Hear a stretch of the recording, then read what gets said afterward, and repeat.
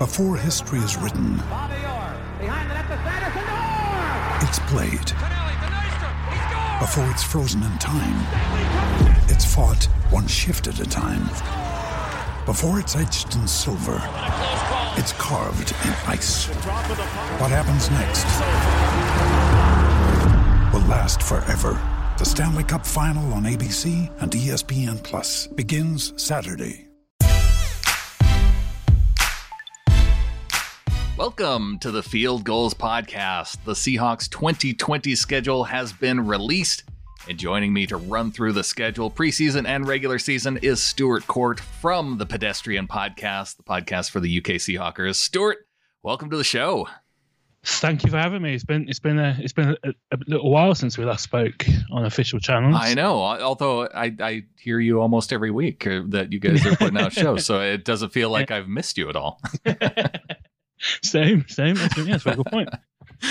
Well, Stu, we have the 2020 schedule out, and there's some interesting things, especially with preseason. We can hit that real quick because I know people are going to want to get to the regular season games. They probably already looked at the schedule, but just looking at the preseason games, still dates to be announced and times.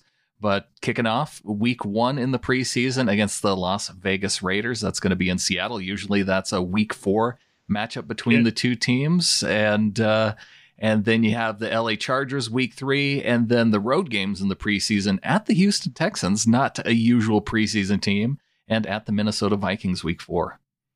Yeah, I mean, it's in a year where everything's different as we're used to. I guess the Raiders in week 1 preseason kind of fits nicely into that, doesn't it? just turn it all upside down. Yeah.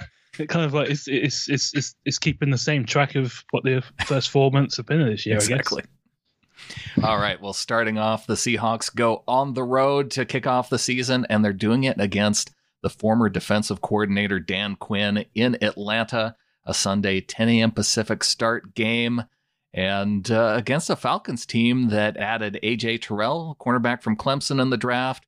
They added Todd Gurley from the Rams, as well as Dante Fowler, the defensive end. They also made some trades. Defensive end Charles Harris from the Dolphins, Hayden Hurst, they got him from the Ravens. And they've lost a few players too, but here we go. Week 1 against the 7-9 Atlanta Falcons. Yeah, I mean, of the Falcons fans I know, there's a bit of a dead man walking kind of feel to everyone in that franchise this season, I think. So, but as historically, we don't really start seasons great. Obviously, John Ross had about 4,000 yards in week 1 last year. Then obviously the Dolphins a few years before, the Broncos. So it's not an ideal place to start because there could be a case of nothing to lose in this season. They've got everything they're up against it somewhat in a public perception, I think, down there. So yeah, it's a challenging start on the road, and the 10 a.m. is just another thing on top of all that, I think. Well, this balances it out, Stu, because just think back now to all the 10 a.m. Pacific start games that the Seahawks have won. I feel like they've flipped this 10 a.m. start on its head, and so now they have this, instead of starting out slow, they have this boost that they can get knowing that they have a nice little run going on 10 a.m. Pacific games on the East Coast. Yeah, that's true. I mean, was it 4-4? They were at home last year, I guess. So maybe they can continue that and then spend the next few weeks after that sorting out which is a problematic home run last year. Yeah, I'm counting on it. So yeah, the Falcons definitely, when you look at their additions versus their subtractions, I mean, they lost Austin Hooper, they lost Desmond Trufant to the Lions, Vic Beasley went to the Titans, and Adrian Claiborne to the Browns. So it feels like they've brought in a couple guys, lost quite a few, and I'm not scared about seeing Todd Gurley again. So let's go on to week 2. And the New England Patriots, they won their division last year, 12-4, but they've lost some pretty significant players, like a guy named Tom Brady, and we're going to get the Patriots on Sunday Night Football to kick things off for our home opener. Yeah, I mean, currently it's the Jarrett Stidham, Russell Wilson game we never really realized we needed or we're going to get, I guess, up until a few weeks ago. But I mean, if there's a time to play Belichick, I guess it's earlier before he sorts out all the kinks they're probably going to have on their offensive side of the ball, because obviously Gronkowski's back in the league, but he's not back in New England. They've only really got Julian Edelman, then a bunch of names, which is what they've had for most of the Bill Belichick years, really. But this year, even more without that guy at quarterback, it kind of is more glaring without him at quarterback, isn't it? So it's not a bad time to play. And obviously, the last time we played him in Seattle, that was kind of the first Russell Wilson game, wasn't it? I'd imagine back in 2012, the comeback against that team, and it's you mad bro game as well, wasn't it? That's the last time I remember them being in Seattle. So yeah, you mad bro, the touchdown pass to Sidney Rice. Yeah, that was Russell Wilson's kind of a coming out game for him. And yeah, going up against it's going to be a different team and a different feel. But it's still going to be Belichick and the Patriots. So I do like that's kind of how we kick things off. And, the Patriots are a team, too, that I think you alluded to this. They're kind of a slow starting team. So once it gets to week 3 or week 4, people are going to be saying, oh, is this Patriots team now that Tom Brady's gone? And then they'll probably go on some crazy run to end the season and still win their division. Yeah, I mean, I think the Patriots for the last 5 years have only played in 2 games, and that's the AFC title game and then maybe the Super Bowl. I think they just kind of muck around for 16, 17 weeks and then just roll it up into they're just going to be there in that division. I think for the last few years, maybe not this year, but yeah, it's going to be interesting. And like I said, I think playing them early could be of benefit to us because the Boston fan base might be still a bit. Tampa Bay raw, I guess is how it's been put at the minute. Well, and maybe they'll start off the season with Brian Hoyer at quarterback too. We don't know. That's kind of their one big addition this offseason. God, I did not even know. I thought it was just Jarrett Stidham and then the bodies. I guess I didn't Hoyer the Destroyer is back, Stu. Yeah, he's going to get Matt Castle money in 2021 free agency, I guess. Devin McCourty coming back. They put the franchise tag on Joe Thuney, but they lose Kyle Van Noy to the Dolphins, Jamie Collins to the Lions, and Danny Shelton to the Lions too. So a few. So all the ex-Patriots coaches when them plucked Patriots players as they do. Yeah, except for Tom Brady. Yeah. Yeah. Moving on, week 3, back-to-back home games for the Seahawks, and this one going up against the 8-8 Dallas Cowboys. They just missed out on a playoff spot last year. This is a 1:25 start time on Sunday, and going up against new head coach Mike McCarthy. Yeah, and also obviously new quarterback Andy Dalton as well, isn't it? By week 3 in Dallas. So. Dak Prescott's going to be if he sits out, he'll be back by week 3. Yeah, I mean, I think of all the draft classes I pay attention to, apart from the Seahawks, obviously, I think the Cowboys absolutely nailed their draft. They got CD Lamb, they got the cornerback in round 2. They just absolutely blitzed it. So they are.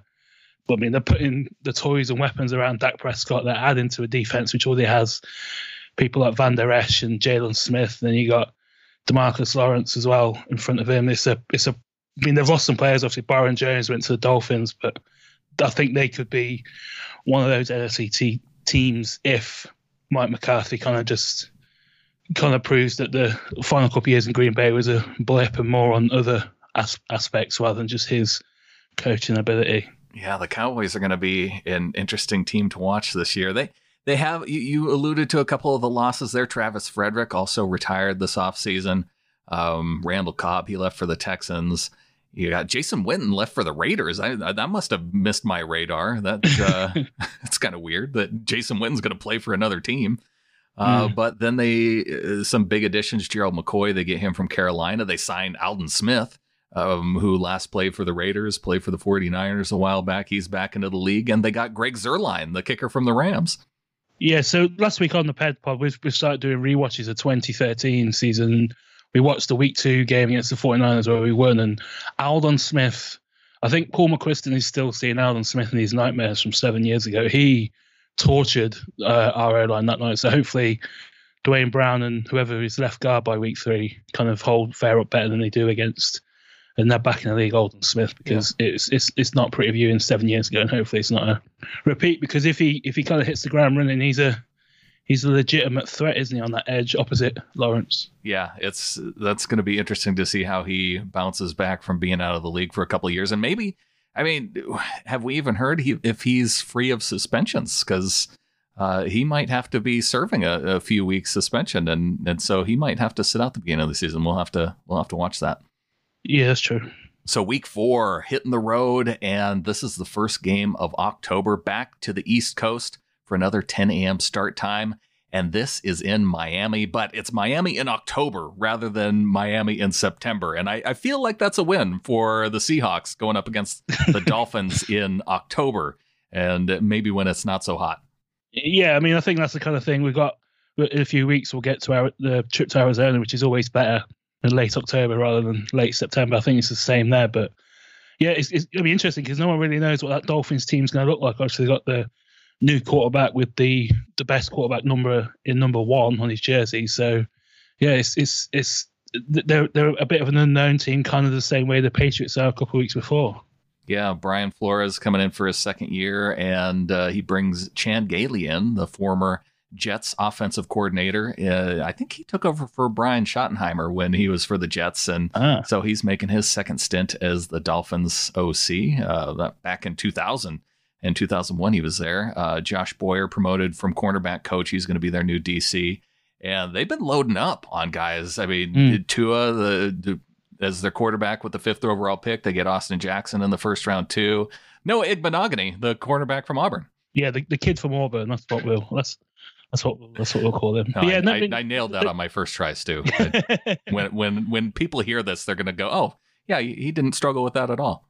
But yeah, I mean, the only thing with Noah is that he's picked 46, which is not a cornerback's number. So hopefully he addresses that once the rosters are cut. Oh, yeah, before the season starts, because there is a big number issue there. But yeah, I mean, they finished the season really strong with Ryan Fitzpatrick as well, and obviously Josh Rosen's still there, I think. So yeah, they're going to be an interesting team, and the AFC East they're not going to have a better chance in the AFC East as they have in the last decade, really, this year, are they? So they're going to be at it, as we say over here.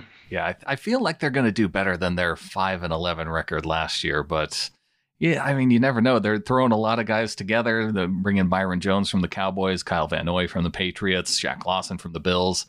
They got Eric Flowers from the Skins. So quite a few different players signed this offseason along with those draft picks. So by week 4, maybe they'll have it together. So moving on to week 5, Sunday Night Football against the Minnesota Vikings.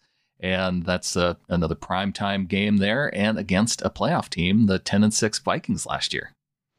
Yeah, I mean, they've obviously lost Stephon Diggs. He was traded to the Bills for quite a few picks. So they replaced him with Justin Jefferson in the draft, so their offense could look a bit different. I think Thielen is the clear number 1 guy, but we see always the thing with Kirk Cousins hasn't really changed, has it much?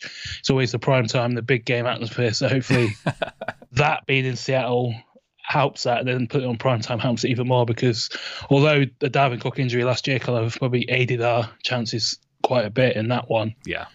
You'd expect that the Seahawks will be, they've learnt from that as it was, and yeah, I mean it's a tough home game, but I think it does, the primetime aspect kind of adds a couple of points on the spread, I think, in Seahawks' favour, if there are fans in the stands, obviously by this point. Yeah, we'll definitely have to see about that. Some departures. You mentioned Diggs, Linval Joseph, a guy who went to the Chargers. Trey Waynes, their corner, went to the Bengals. Xavier Rhodes, I don't even know if he's been signed by anybody yet. He went to the Colts. Yeah. Everson Griffin, he hasn't been signed yet. I know that. That's the name I'm watching. They bring back Dan Bailey, Anthony Harris. They have the franchise tag on him. C.J. Ham, the fullback, gave him a 4-year deal. And then they added Michael Pierce, a defensive tackle from the Ravens, kind of filling in behind Linval Joseph there. So, and then they got Jeff Gladney, their other first-round pick, right out of TCU, the corner. Yeah, I'm unsure half of those names you just said are real people. So we'll be interested to see what happens in week 5, and then obviously I'll probably regret saying that on a recorded audio file, but never mind. Yeah, well, one interesting coaching change I saw for the Vikings, Adam Zimmer and Andrew Patterson are co-defensive coordinators. So Mike Zimmer giving his kid the co-defensive coordinator gig.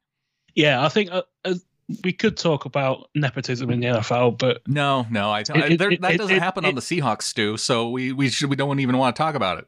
That's what I was going to say. We can't really say it when you take a half-inch scroll down the coaching staff page on the website and see the surname Carroll about 4 times, I think. Yeah, we don't need to go there.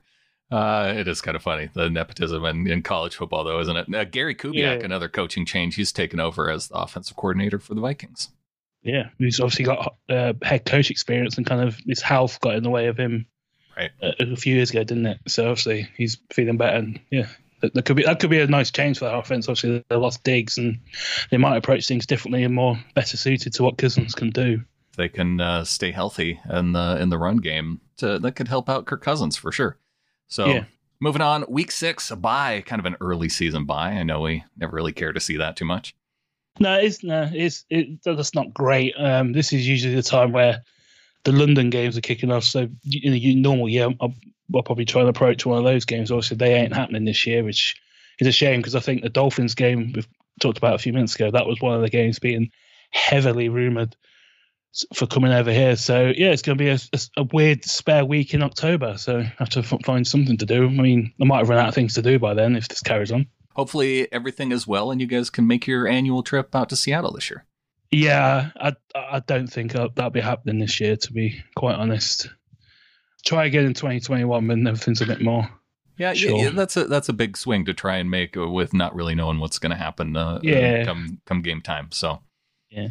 Week 7, so they got a bye week, and then they go into their first NFC West game against the 5-10 Arizona Cardinals. Second year of Cliff Kingsbury. A lot of additions this year for the Cardinals. They get DeAndre Hopkins, obviously, in the trade with the Texans, giving up David Johnson.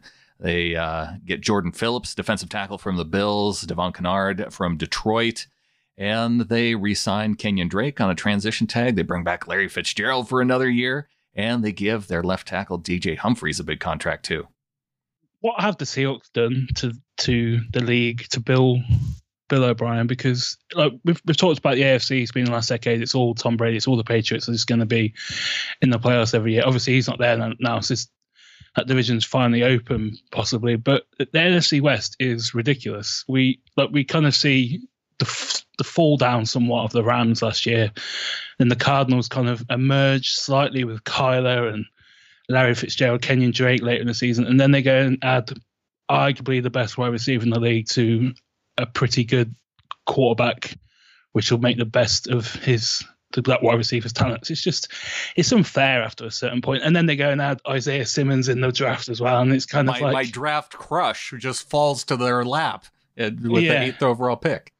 Yeah, I mean, it's at a certain point you've got to kind of like put your foot down and ask, like not maybe for full relocation, just like, I don't know, like just tighten the salary cap on the other 3 teams in the West. I don't know if that's workable, but also on Isaiah Simmons, I read a revisit mock draft last night from Dane Brugler, who writes for The Athletic, and annoyingly, he had the Seahawks selecting Isaiah Simmons a year ago. Which I didn't need to read that, but I did. But never mind. But yeah, it's unfair, and it's going to be. I think they could quite feasibly win the NFC West this year, because I think Kyler Murray looks incredibly good. Nuck Hopkins is ridiculous. Christian Kirk looked quite good. Larry is Larry. Their defense looks relatively good. Buda Baker flying around in the defensive backfield. They've got Byron Murphy at cornerback, and then they've got the wild card of Simmons. I think they're going to be a really tough out this year. I would not be surprised if they're in the shake-up, as it were, come the end of December. I feel like their ceiling to me is 8-8. No, I'm not sure. I think they're really going to hit. I think the Nuck Hopkins trades is. I don't think a move this offseason has made such a big difference to a team as that move has for them. I think he's perfect for Kyler. I don't think they're going to be in the mix this year. They're on my radar though now. So yeah, this is we can disagree on this one. It's fine, Stu. Yeah. Week 8. Back-to-back NFC West games, this time taking on the San Francisco 49ers. We get them in our house to start the year, and this is 1:25 start time on Sunday. And 13-3 last year. And for their additions and departures, they've kind of evened out because they lose Joe Staley to retirement, but they get Trent Williams in a trade with Washington. They lose Garrett Selleck, which maybe isn't that big of a deal. They lose DeForest Buckner, but then they also re-sign Eric Armstead. And then They get Javon Kinlaw in the draft to help out the middle as well. They lose Emmanuel Sanders to the Saints, and then they get Travis Benjamin from the Chargers. So it feels like it's kind of equaling out on some of these. Yeah, I think the best thing about this is that we won't have to hear Joe Tessitore shout the word Debo for 3 hours every time he touches the ball, because he's probably still going to get the ball a lot in 2020. But they're like you said, they replaced Buckner with this year's DeForest Buckner and Javon Kinlaw. They traded away Marcus Goodwin, and they brought in a pretty much like for like and Brandon Ayuk from Arizona State in the draft. They've Joe Staley retires, and 25 minutes later they draft for Trent Williams. It's kind of they haven't really took a step back especially when you compare it to how the Rams kind of spent their last offseason after a Super Bowl loss. The 49ers have kind of kept on track. Whether they've jumped up a notch is obviously to be seen when games start with the additions of with Ayuk and Kinlaw, but they kind of seem to be the same as they were, but in a positive way, if that makes sense, but which is also obviously could be a negative for the Seahawks. Well, I do think that the best the 49ers can hope for is a lateral step with a lot of those moves, because Emmanuel Sanders was so good, and expecting Brandon Ayuk to come in and fill the shoes of Sanders right away is a big thing to expect. Same with Javon Kinlaw and DeForest Buckner. I mean, for him to come in and do DeForest Buckner things right away, I would be very upset, and that would bother me. And then Trent Williams, he hasn't been in the league this last year, but I do feel like he should be able to come in and do the same, Joe Staley things. Yeah, it's a very Andrew Luck from Peyton Manning kind of move, isn't it? They've kind of gone from that's that position sorted for the next few years, and they've done that at left tackle, which is a position pretty hard to do that at, and probably is something we're going to watch the Seahawks try and do the next couple of years with Dwayne Brown getting up in years, as they say. Yeah. So we get that game to kick off November. So just one home game in October with a Vikings game on Sunday Night Football. So that's kind of a bummer. But this is the fourth game at home for the Seahawks. And then we have back-to-back road games, starting with Week 9, going on to the road to another 10 a.m. start time Pacific against the 10-6 Buffalo Bills. Yeah, so we talked about Miami in October, Arizona in October. I think Buffalo in November is kind of like the Switzerland of that. It could be worse, but it could be better. Yeah, it's early November. It's you don't have to worry. I mean, there could be snow in early November, but it's not going to be one of the worst snow games like you see usually in December. No, it's like if they throw a dildo on the field, we're going to see it, kind of thing. Yes. I think that's the best. But I think they're another team who have the Stephon Diggs trade is going to be interesting. I mean, a lot of people are talking about Allen Robinson being the luckiest receiver in the league because he's obviously gone from Blake Bortles to Mitch Trubisky, but Stephon Diggs has gone from Kirk Cousins to Josh Allen. I mean, that's not great. So it's going to be interesting to see how they approach things. Obviously, Frank Gore's not there anymore. He's completing his AFC's tour with the Jets, but that offense is kind of all set up to be a powerful unit. It's just if the quarterback can push them towards that, because he probably has more limitations than any player on that team, because they are a deep roster the Bills have built up there. Yeah, everybody's down on Josh Allen. I think he might even be pretty good going into this year. This is going to be his third season. He's got Stephon Diggs. If the offensive line keeps him upright and they've got a good defense, I think the way that Allen is coached, he only threw 9 interceptions last year, so taking care of the football. And I think the Bills, I think this is going to be their division to lose, actually. Yeah, I'd agree with that. But that AFC is open, but I think they're all right. The 53 men they're going to put on their final roster, in inverted commas, is going to be the best one in that division. But I think the thing holding back that team is, as we stand currently, is the quarterback, because I think everything else is there for that team to be a top 5, top 6 team in the power rankings as the season progresses, because this just, especially on the defensive side of the ball, they've got 2 legitimate starters pretty much at every position. It's a really impressive job that McDermott's done up there in the last few years. Yeah, they've done a pretty good job. They lose Jordan Phillips to the Cardinals. They lose Shaq Lawson to the Dolphins, but they bring in Quentin Jefferson from the Seahawks. They bring in Mario Addison from the Panthers, and I feel like those are pretty good moves. Vernon Butler, they get him from the Panthers too for the middle. Yeah, they bring in Josh Norman. That'll be interesting to see what if he can kind of resurrect his career in Buffalo.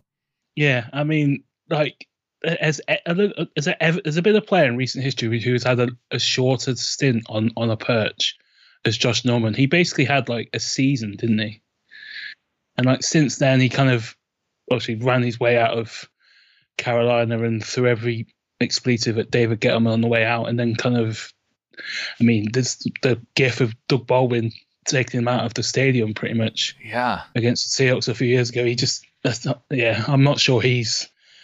I'd expect more from maybe Dane Jackson, who's one of their later round rookies. He's a nice, he was at Pittsburgh, a nice cornerback, so he could be someone who could plug in straight away. But yeah, like they're a really good team, so I'm not looking forward to that. The only guy I could put on that similar level as Josh Norman is maybe Tremaine Johnson after he left the Rams. Yeah, that's true. Yeah, he's a free agent now. He's still out there, yeah. Yeah, that's a good one. All right, Stu, well, let's take a quick break. We'll come back, and we will finish off the rest of the Seahawks schedule.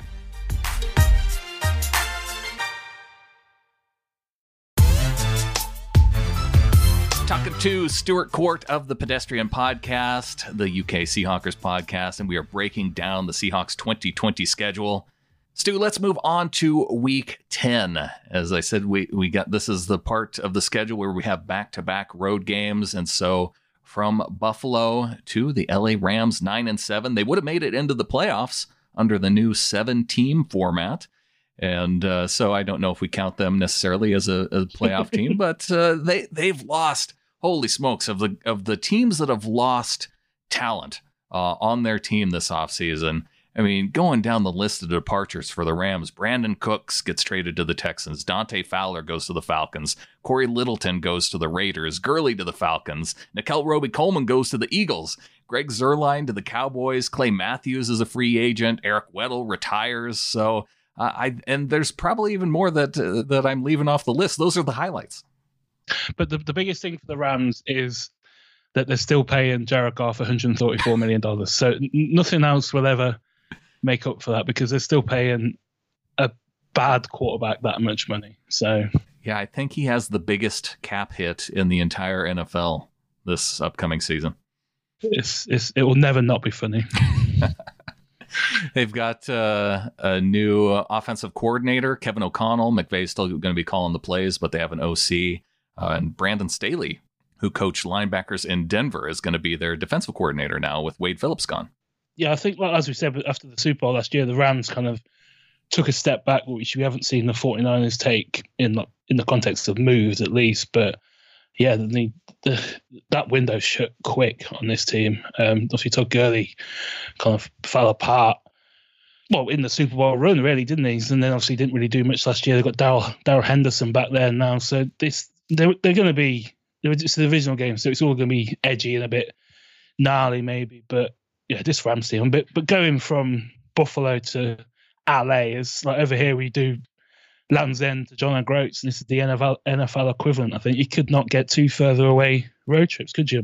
Well, and I think part of the thinking of going to the Bills and then coming back home, at least with it being back-to-back road games, at least it's a West Coast trip. So it could be worse. You could, put us back-to-back and have us going back to the East Coast again. I know Pete Carroll, he doesn't tend to do those stay on the East Coast type games that some people try and do. So I think staying on the West Coast, I feel like that's it's kind of a break. It's not the worst thing to me.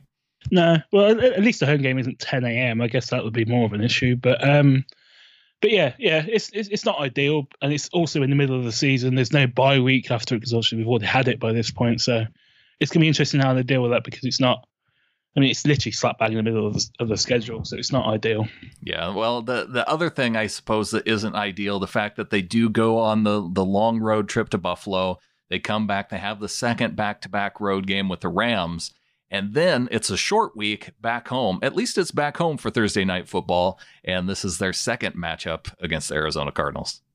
Yeah, I mean, it's usually the Rams on Thursday night, isn't it? It has been the last couple of years, so that'll be a refreshing change, like Oakland in week 1 of preseason. But yeah, I mean, this is not the friendliest month of games, is it? I guess it's kind of it's not great, but the Cardinals, as I said a few minutes ago, I think they're going to be a tough out, and we seem to have a habit of having more trouble with them in our backyard before the cursed type deal we have in their backyard. So it's a weirdly unpleasant rivalry, if you want to put it that. But yeah, I feel like our issues with Arizona, especially at home, have always been in the week 16 or week 17 game, and so now we're moved up a little bit. So maybe that ends up being a good thing. We don't overlook the Cardinals like in past years, maybe.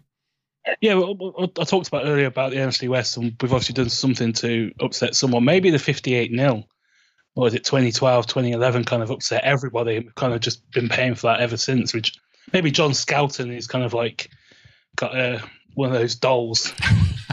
Just putting pins in it every time we play them in Seattle. Maybe that's what happened. Yeah, that could be. I don't know if I would give that up, though. That 58 to nothing game. No.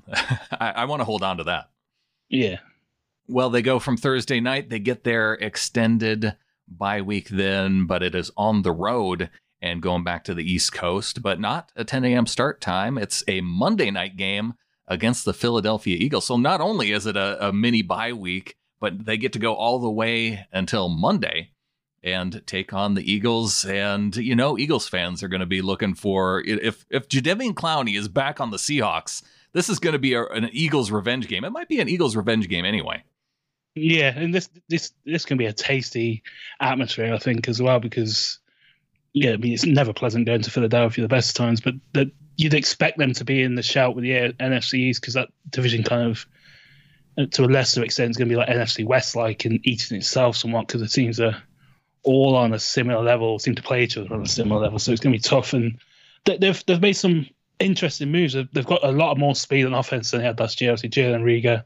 They got Marquise Goodwin. Deshaun Jackson's shell of a body may be trotted out by this point of the season as well. So, and it all really depends on who or what their quarterback is, because obviously they had one of the more surprising picks in Jalen Hurts in the second round. I would love it if Jalen Hurts is the quarterback by week 12. I mean, Carson Wentz is going to be their quarterback unless he's hurt by week 12. I'd imagine so, but I'm. This is not scheduled late. I'm really starting to get an Andrew Luck vibe from Carson Wentz. Oh, interesting. Yeah, he just does not seem to be. His comment last week about concussions and everything. So it would not surprise me if, maybe not this year, but I don't see Carson Wentz being a 10, 15-year quarterback in the league. If they, then that would have been more of a mistake than to pass up on Jordan Love with that 21st pick and take a different wide receiver in round 2. Yeah. Yeah. I think Jalen Hurts is going to be quite good, to be quite honest, but it's a strange pick in the current context of it. But if my feelings are accurate in the next couple of years, then I think it would make a hell of a lot of sense in hindsight, which is obviously 2020, no matter what happens. All right, I'm writing this down. Disagreement point number 2. Jalen Hurts is going to be good. Maybe I'm down on the Oklahoma quarterbacks, which is, with Kyler Murray. I feel like they're going to be average in Arizona, and Jalen Hurts is going to be, he might be an okay backup. Yeah. The Philadelphia Eagles also added Darius Slay in a trade with the Lions. They get Javon Hargrave, defensive tackle from the Steelers. They got Nickel Roby-Coleman from the Rams, and they re-signed Rodney McLeod. But they lost Vaitai, their offensive lineman. He went to the Lions. Malcolm Jenkins went to the Saints. And Darren Sproles retired, but he stays on as a coach with the team. Yeah, I mean, Malcolm Jenkins and Darren Sproles are kind of like, it's in line with everything being a bit different in 2020. It's going to be weird not seeing Malcolm Jenkins in an Eagles uniform, and weird seeing Darren Sproles not get 80 yards all of a sudden. It's going to be strange. But yeah, like I think Darius Slay move was very much needed for the Eagles. They didn't really seem to have anyone at quarterback. I think we saw that with Malik Turner. Right. getting his touchdown in Philadelphia. DK Metcalf had a day in the playoffs as well. So Darius Slay. And Roby Coleman, for 1 year, $1.35 million. I feel like that's a steal from the Rams. Yeah, I agree. And let's hope they play the Saints this year and he can really annoy Sean Payton all over again. That'd be fun. Just see Sean Payton pout for a bit longer. That would be fun. Well, the Seahawks come back home for back-to-back home games to kick off December, and they started against the New York Giants, 4-12 last year. They have a new head coach with Joe Judge, Jason Garrett clappering his way to the OC position for the Giants, and Patrick Graham, the former defensive coordinator for the Dolphins, is in New York now. Yeah, I've never heard of that person, so I didn't know he was a TC before. But this is the Golden Tate game, isn't it? Hopefully he's still fit and healthy by this point. But, I mean, Golden Tate's one of my favourite Seahawks players of all time, really. So it'll be fun to see him back in Central Field, obviously being overthrown and missed throws by his quarterback, Daniel Jones. Yeah, Eli Manning no longer in Giants uniform. He retired this year. And let's see, other additions. They got Andrew Thomas, so some protection for Daniel Jones with the offensive tackle out of Georgia. They also added Blake Martinez, Kyler Fackrell, two Packers linebackers, kind of interesting there, and James Bradbury, the corner from the Panthers. Those moves don't scare me, though. No, I was going to say that they're literally just, again, the names I'm not even sure. Obviously, Fackrell, I think Fackrell had a good game against us. He did. He went crazy against Russell Wilson a couple of years back. Yeah, Blake Martinez was kind of just got the Packers hype, I think. And this, I mean, about Golden Tate, Darius Slayton looked nice last year. Evan Engram is always injured, it seems. Obviously, they've got Saquon as well. This isn't a team which, as we sit here now, it doesn't really set the scaries on me, but who knows by this point. I'll be just happy to see Golden Tate play in Seattle again, obviously, on the opposite sideline. Yeah. Well, from one New York team in Week 13 to another New York team in Week 14. So back-to-back games against New York teams. And Adam Gase and the New York Jets come to Seattle. They were 7-9 last year, but they've made a few moves in the offseason, like getting George Fant, which, I mean, that's got to be a move of the offseason for the Jets. Yeah, I mean, George Fant getting, was it $8 million per year? $10 million. 3 years, $30 million for George Fant. Insanity. And does it Jermaine Ifedi got league minimum? I mean, I know Ifedi's not most popular with Seahawks players in recent history, but if you'd have told me who was going to get the $10 million a year deal, I'd have probably got the other way around. Right. Yeah. You know what? It probably should have been that way. Yeah. But yeah, I mean, there must be a thing in New Jersey sports law where you can spend a high draft pick on a quarterback and then not bother to put any receiving weapons for those quarterbacks, just let them kind of die behind a subpar O-line. Because they drafted Denzel Mims, they've got Le'Veon Bell, but they let Robbie Anderson walk for very minimal money. They did get Rashad Perryman from the Bucs. I mean, yeah. I mean, that's something. I mean, he's a first round pick, but yeah, so was, I don't know, Jermaine Ifedi. Sure. So I'm not sure. The Jets kind of, like we talked about the Dolphins and Bills, they've kind of not made the most of the Brady opportunity, I think, and that's kind of, if anyone's going to finish bottom of that division, I think it's going to be the Jets, because I don't think Sam Darnold might be good. I'm not sure he is, but they're not giving them any chance to show if he is good or not, because they're just not helping. I mean, letting Robbie Anderson walk made no sense at all. Yeah. Well, they did, where they did go crazy this offseason was on the offensive line. They drafted Mekhi Becton out of Louisville, mentioned Fant. They got the center, Connor McGovern from Denver, and Greg Van Roten from the Panthers, who I don't know if, I think he might have been a backup guard. I don't think but they're making moves. Yeah. I mean, Becton was my favorite player in the draft, I think, this year, because he's the largest human being in the draft, and he just moved like he was Darren Sproles 15 years ago. He's unbelievable. So if Clowney does come back, and if Clowney is still fit and healthy by then, that is going to be a fun matchup to potentially watch. Obviously, there's a lot of if-buts with that one, but yeah, Becton's fun. Fant have overpaid, and they just haven't give Donald anyone to throw to defensively. No idea.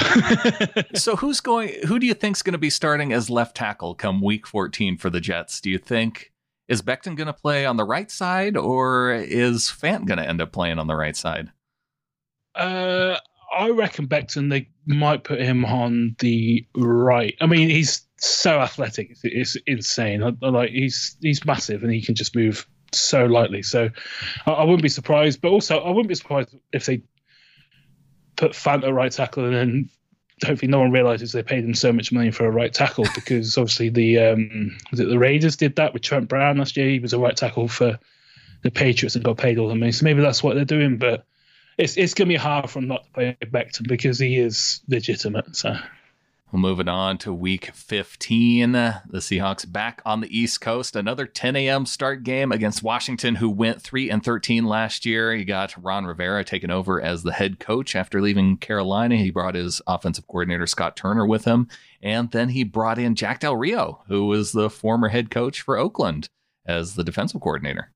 I quite like the hire of Rivera. It's kind of in opposite direction to any move that Dan Snyder's made in the previous 5, 6, 7 years for that franchise. So it's a very a move which consolidates everything they kind of going to do for the next couple of years. But I'm not sure if they've done much else outside of that. Also, they've got Landon Collins still patrolling that defensive backfield. Dwayne Haskins might be good, but he didn't show much to hold the hat on that peg kind of thing. And obviously they've got Terry McLaurin, who was touted by Doug Baldwin about a year ago, and Doug Baldwin was proven right, as he often is, especially with receivers in the draft. It's quite strange. But yeah, I think McLaurin, the running back Geis, could be interesting. But again, like we talked about the slate in November, this is not a bad way to come out of the Buffalo LA expedition.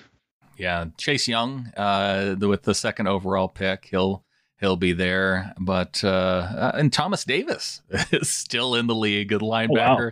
They brought him in from the Chargers. Obviously, was a big part of that defense in Carolina for so many years. They added a couple former Seahawks. J.D. McKissick added, as well as Kevin Pierre-Louis. Wow, I did not know KPI was still in the league. He's still around, yeah. I mean, I think J.D. McKissick did okay for the Lions last year as well. In the short bursts and spells has been his way in the league, so it might be a different change of pace. Is AP still in that team? He is, yeah. God, that's an old team. Uh-huh. Wow. All right, well, that brings us into the final 2 weeks of the season, the last home game for the Seahawks, just a couple days after Christmas, and it is December 27th, 1 o'clock start time against the Los Angeles Rams. So the Seahawks closing out the season in terms of their home schedule up against the Rams. I mean, there's going to be a lot of Christmas Day hangovers flying up from LA, and a lot of 2-day hangovers are quite possible. And then again, you're going to have to sit through Jared Goff throwing balls to Shaquille Griffin and Trey Flowers. It's not a bad Christmas present at this point, I don't think. Obviously, I'm probably being too dismissive of the Rams at this point, but yeah. It does feel like the Rams are going to be in the cellar, right? Yeah. Of the NFC West. Yeah, I agree. I think they're kind of in a flux on a lot of positions on the offensive side. I mean, they're going to have to pay Cooper Kupp at some point. I don't know where they're going to get that money from, because they can't save money with draft picks because they trade them all away. So, yeah, it's going to be a nice Christmas present, I think, for Seahawks fans. It's a nice way to finish the season, and hopefully it won't be the last home game we have for this season. Yes, very true. Yeah. Hopefully. I don't know if I mentioned the other additions for the Rams. They did sign A'Shawn Robinson, the defensive tackle from the Lions, a 2-year, $17 million deal. And then they got Leonard Floyd out of Chicago, a former first-round pick, and just got him on a 1-year deal. So Andrew Whitworth, he signed a 3-year deal. We talked about some of those Skins players who are old, but Andrew Whitworth, I don't think he's got 3 years left in him. That's just, I mean, that just kind of sums everything up with that. I mean, what are they doing?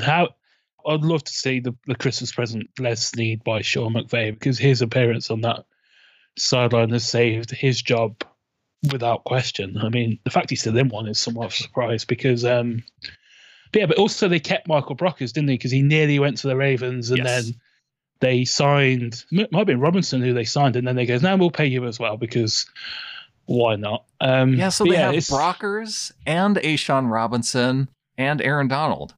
Yeah. Yeah, a trio of guys in the middle, I guess. Yeah, I mean, yeah, and they've lost the guy who ran the 3-4 defense as well, in Wade Phillips. I mean, I'm not too sure what the new DC does, but it doesn't seem like there's much of a plan, and just hopefully Sean McVay can call 15 good plays a week, and that's enough. And then closing out the season, week 17, going to be on the road in San Francisco. So we had the division. It was the NFC West championship essentially in Seattle last year, and now they flip it around, and it could work out to where the NFC West championship is in San Francisco this year. Yeah, I mean, it's just after the Pac-12 championship, I'm guessing as well. So yeah, it'll be I mean, if we're going to finish with 2 divisional games, they're the 2 I'd want to finish with every year, because the Rams are just the Rams, and the 49ers are going to be a problem with Shanahan and all the weapons, and how he makes the most of his weapons in comparison to how some accuse our offensive coaches and staff of not putting our best players in the best positions. So it's going to be fun. It'll be fun to spoil their party and start off their new year the rotten way if we can go down there and win, and as you say, do something we didn't do at home last year and beat them, and hopefully maybe win a division. But it's like I say, if we're going to finish the season anyway, that's how I would want to do it every year, with those 2 teams as the last 2 games. I like it. So I'm not obviously we got through this whole schedule, Stu. We didn't make any predictions of individual games, but I am kind of curious of what you've kind of got in your mind for in terms of where do the Seahawks finish in the division, or even a record prediction. I'm just going through the games now. I don't want you to do every single one of the games in your head, but just, does 10-6 sound right? Does 13-3 sound good? Just kind of where does your mind take you there? And as far as where that falls out within the division, because it is going to be a tougher division in terms of Arizona is going to be better. I don't think they're going to be, like I said, I don't think they're going to be an above 500 team. Maybe they make 9-7. I don't know. But I do think that there's going to be a little bit of beating up on each other within the NFC West. Yeah. So I think pre-bye, I think I'll be disappointed if we lose 2 of those games before the bye, which will kind of stand us in good stead for that November run. So yeah, I think 10-6 kind of sits well, but I've got as you say, with the Cardinals being better, the Rams, the Bills in Buffalo is going to be tough. And obviously the end of the season in San Francisco is going to be tough. So yeah, I think 10-6 is going to be the ceiling, I'd imagine. I would not be surprised if this is a 9-7 season, but at the same time, it wouldn't surprise me if 10-6, 11-5 is enough to win this division this year, because, as I said, I think this division's going to kill each other like we have so often in the past, kind of thing. But yeah, I think 10-6 is as far as I could go with this team and with that schedule, just how it shakes out at this time. I think we're going to improve, Stu. I have a feeling 12-4. That's where I'm feeling it right now, because going up against the NFC East, going up against the AFC East, and then Seahawks will be able to beat up on the Cardinals and Rams, and then and you know what? Maybe the Cardinals get us once like they do every single year, but split games with the 49ers too. I'm feeling 12-4. Okay. I can buy into what you're selling, but I think, I just think that November run up until the Giants is going to be uncomfortable, I think. Obviously, still a lot off season to go. We'll have to see what they do with the pass rush on the defensive line, and just a lot more. And we'll have to see of how the season's even going to shake out in terms of crowds and when they're going to be able to start filling stadiums again. That's there's just so much that can happen in the next few months. Yeah, but it's just fun to talk about something else, isn't it? For a little while, like that's what the best thing about the draft was. It was 3 days, 255 picks. Obviously, I couldn't name probably 40 of those picks, but it was just nice to avert the gaze for a few days and a few hours every night. So it'll be fun to churn the fat with people over here and people on socials and everything about this schedule, when, as you say, it's just nice to talk about something different. But also, one thing on the pass rush is obviously squad numbers as it is have come out today, and Jaron Reed is still in 91. So maybe not. But yeah, if people want to read way too much into that. Well, yeah, he did call that he was going to take number 90 back. So yeah, it's still not totally settled. Interesting. So yeah. Well, that'll give us a little more to speculate about in the weeks ahead. So, Stu, I know you guys got a lot going on too over at the Pedestrian Podcast. You guys are doing a 2013 rewatch. Is that going to carry you through this offseason? Yeah, well, I thought so, but then everyone volunteered and everyone was really free all of a sudden because obviously of the current situation with lockdowns and working from home and the word furlough becoming a common phrase at this time. So yeah, everyone's jumped up, everyone's watching it. It's just been, I've watched all the games with all the guys so far. Adam hasn't been able to so far, but it's just been fun. Like, you kind of forget how good and how dominant that team was. I mean, I watched yesterday the Saints Monday night game where we made Drew Brees look like Jared Goff for 3 hours. It was incredible, and it was like you forget how good that team was. I think, especially Marshall Lynch. He's just, Chris Carson is good, and he's this and that, but Marshall Lynch is on a different stratosphere to Chris Carson. He was incredible. Back in the day when Earl Thomas just seemed like a weird guy, and now we know he's kind of a weird guy. Yeah, I mean, that broke quite late over here. I was doing a Netflix binge and I kind of saw his video. And I was like, oh, he's gonna like sour. Stuff like this happens, Stu. It's just stuff like this happens. You can relate. Yeah. Then half an hour later, I mean, I cannot relate. I think my parental controls are still on my internet to not allow me to relate that much to that. But yeah, it's the most. It's almost like it's Earl Thomas is kind of like you say. He's always come across as a bit of a weird guy, and that's just the weirdest story I think. It's a weird story. I'm glad he's okay though. I am glad that because the situation could have been much worse, and I am glad Earl's okay, and that we can maybe joke about it a little bit. Yeah, I mean, it's gonna be interesting what the Ravens do because there's a lot of legalese which maybe is over our heads, but it's just it's just the weirdest thing. I read it this morning while I woke up and like clear eyes and everything. It's just what on America, man. Well, if you go off of the NFL.com story, they play up Earl Thomas as the victim in all of this. So that's that may be where they're at in this situation. And he was a victim in a sense, but maybe a little bit self-inflicted. But yeah, crazy story. But also, if you read his wife's lawyer's statement, it is the most jump around statement I think I've ever read. Oh, maybe I haven't gotten that far yet. Maybe I need to do more in this. It's just some of the things they reference is just what is just unnecessary. But it's going to be it's a wild story which I don't think has died down just yet. But it's just very strange how it's the Ravens again, isn't it? And they seem to be run well apart from these occasional flare-ups. Obviously, have Ray Rice. Allegedly Ray Lewis back in the day. So it's kind of strange how it always seems to be the Ravens. It's a very weird like anomaly which always seems to creep up with a team and franchise which seems to be run pretty well in every aspect of it, but they just seem to always be the Baltimore Ravens star kind of thing. It's weird. Yeah.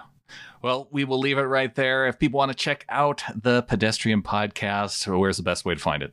We post all our episodes on Podbean, on Spotify, thepedestrianpodcast.podbean.com, via our Twitter, which is Seahawks UK. Also have the Facebook page, UK Seattle Seahawks fans. And then, we put one episode of the 2013 rewatch. We've got another one coming this Sunday. The Sunday after that, or in a couple of weeks after that, we're going to get a few of the guys who've watched games together and we're going to rewatch Super Bowl 48, which should be a fun 45 minutes or so. But it's been fun. We're going to try and expand the content we get out in these lockdown times as well. So yeah, I'm looking forward to this season, working with and chatting up with Adam every 10 days or so through a weird off season already and a weird upcoming off season as well. So yeah, if people haven't checked us out, and those who listen to this as well, really appreciate everyone. Yeah, if you're listening to the show and you haven't checked out Stu's podcast, the Pedestrian Podcast, that's I'm sure. You know what? If they've heard the show, they know where you are, Stu. I appreciate that, and I appreciate obviously all your support off camera as well. And when we've had the opportunity to share a beer over here and over in New York and Seattle as well. So I do appreciate all your help over the last few years. Yeah, a massive thanks for having me on as well. It's nearly 2 a.m. over here, so you got to get to bed, man. I do. He's Stuart Court of the Pedestrian Podcast. Be sure and check it out, and check out fieldgoals.com. Lots of schedule talk there to check out as well. And we will be back right here on the podcast, probably either tomorrow or the next day, talking more Seahawks. So until then, go Hawks.